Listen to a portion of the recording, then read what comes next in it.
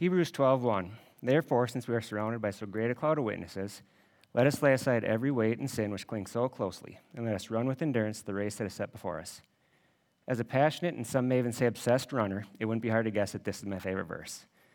You'll find it on my bathroom mirror, next to my treadmill, on my coffee cup, and even tattooed on my calf. Yet as I've grown in faith and reflected on my life, I can see this message as full meaning in my life, and that it's more than just a fun running-related verse.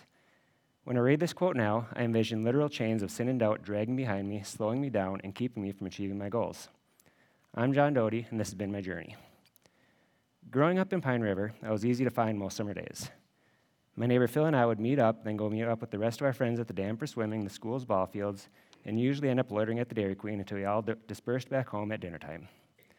I had a desire, as most kids do, to just fit in with my peers. As a child of a small-town pastor, I always felt like I had this stigma over my head, despite my father doing everything he could to avoid these pressures being put on us. I was afraid of being considered a goody-goody or one of those churchy people that kids would not want to include in their activities. I felt I had to prove to them that I was just a normal kid regardless of my father's profession. I wanted the image of Zach Morris, not Corey Matthews. So when shenanigans arose, it was often me leading the charge to disprove a stereotype that I didn't want to have. I didn't mind getting into a little bit of trouble knowing it was good for the image I wanted. Unknowingly, I fell right into the stereotype of the misbehaved or mischievous pastor's kid. I went to church on Sundays. I assumed God was present in my life. I accepted him and thought that was enough. I acted one way with my friends all week, then put on a pretty good show on Sunday. I was a true charmer, able to slip in and out of whatever character I wanted to portray. The church lady sure loved me and always told me how good a kid I was. Deep down, I felt like a fraud, though, being weighed down by confusion and doubt. I didn't know which version I really was or who I was supposed to be. I was just floating through life, living day to day and moment to moment, not giving too much thought about my earthly future and even less about my future in heaven. In 2002, I graduated high school from Pequot Lakes, started dating my future wife, Carrie, and left for college at Bemidji State the following fall. As you can guess, it was not a good time for me spiritually. I no longer had any accountability, so instead of church, Sundays were spent sleeping in and recovering from a late Saturday night watching football on the couch. Thankfully, God knew I needed a guardian angel, and Carrie was it.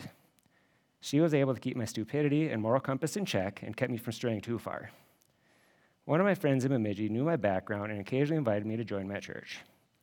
During my sophomore year, I broke down and joined him.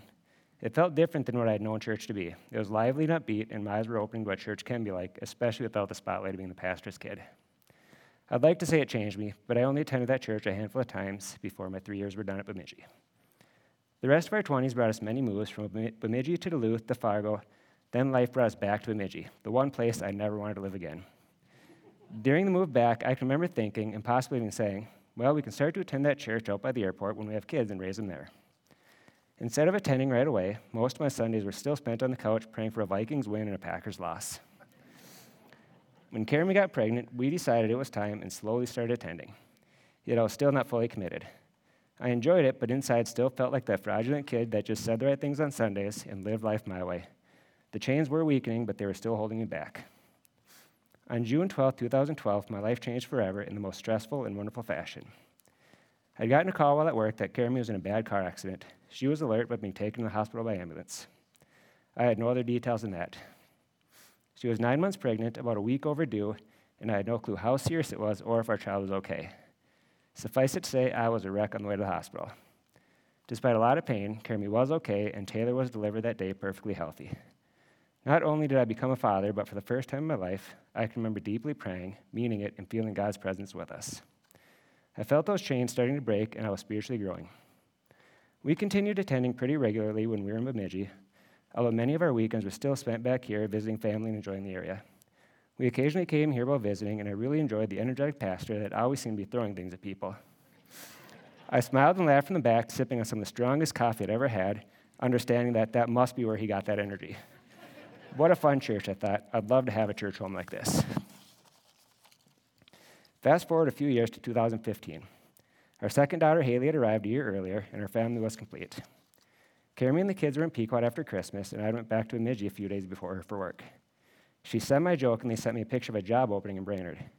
It didn't take me long to realize this is where we should be. I immediately started getting excited about the prospect of coming back home. Friends, family, lakes, and even Timberwood were in my thoughts as we just attended an amazing Christmas Eve service here days before. After some discussion, she applied for the job and didn't get it. We still knew this is where we wanted to be, so the job search was on. 7 months later, we'd found jobs, a house, and a daycare, all in such a seamless manner that we knew it was where we were meant to be. We were home, and this was now going to be our church. We attended regularly right from the start, sitting quietly in the back, just taking it in, enjoying the warmth of the coffee and the fellowship. After a couple of years of hiding in the back, we slowly got more involved. First volunteering with VBS, then Kids in Motion, and now currently teaching in Sunday school. Last year, we started attending Wednesdays and joined a small group, which has led to great friendships for us and our children. Each step along the way, those chains continue to weaken and break. I never imagined when I left Pequot Lakes in 2002 that I'd be so involved in church again. And nothing makes me more happy now than when Taylor and Haley are actually excited to come to church and church activities. I often reluctantly did those things as a child and out of obligation, and they are genuinely excited to join. I can't begin to express how much I love that for them, and I intend to keep cultivating that by surrounding them with as many good, godly people as I can. I don't know what my future holds, but I do know that even when new chains form, I will continue to run my race with perseverance, ripping off as many as I can until I cross that finish line on the streets paved with gold. Thanks.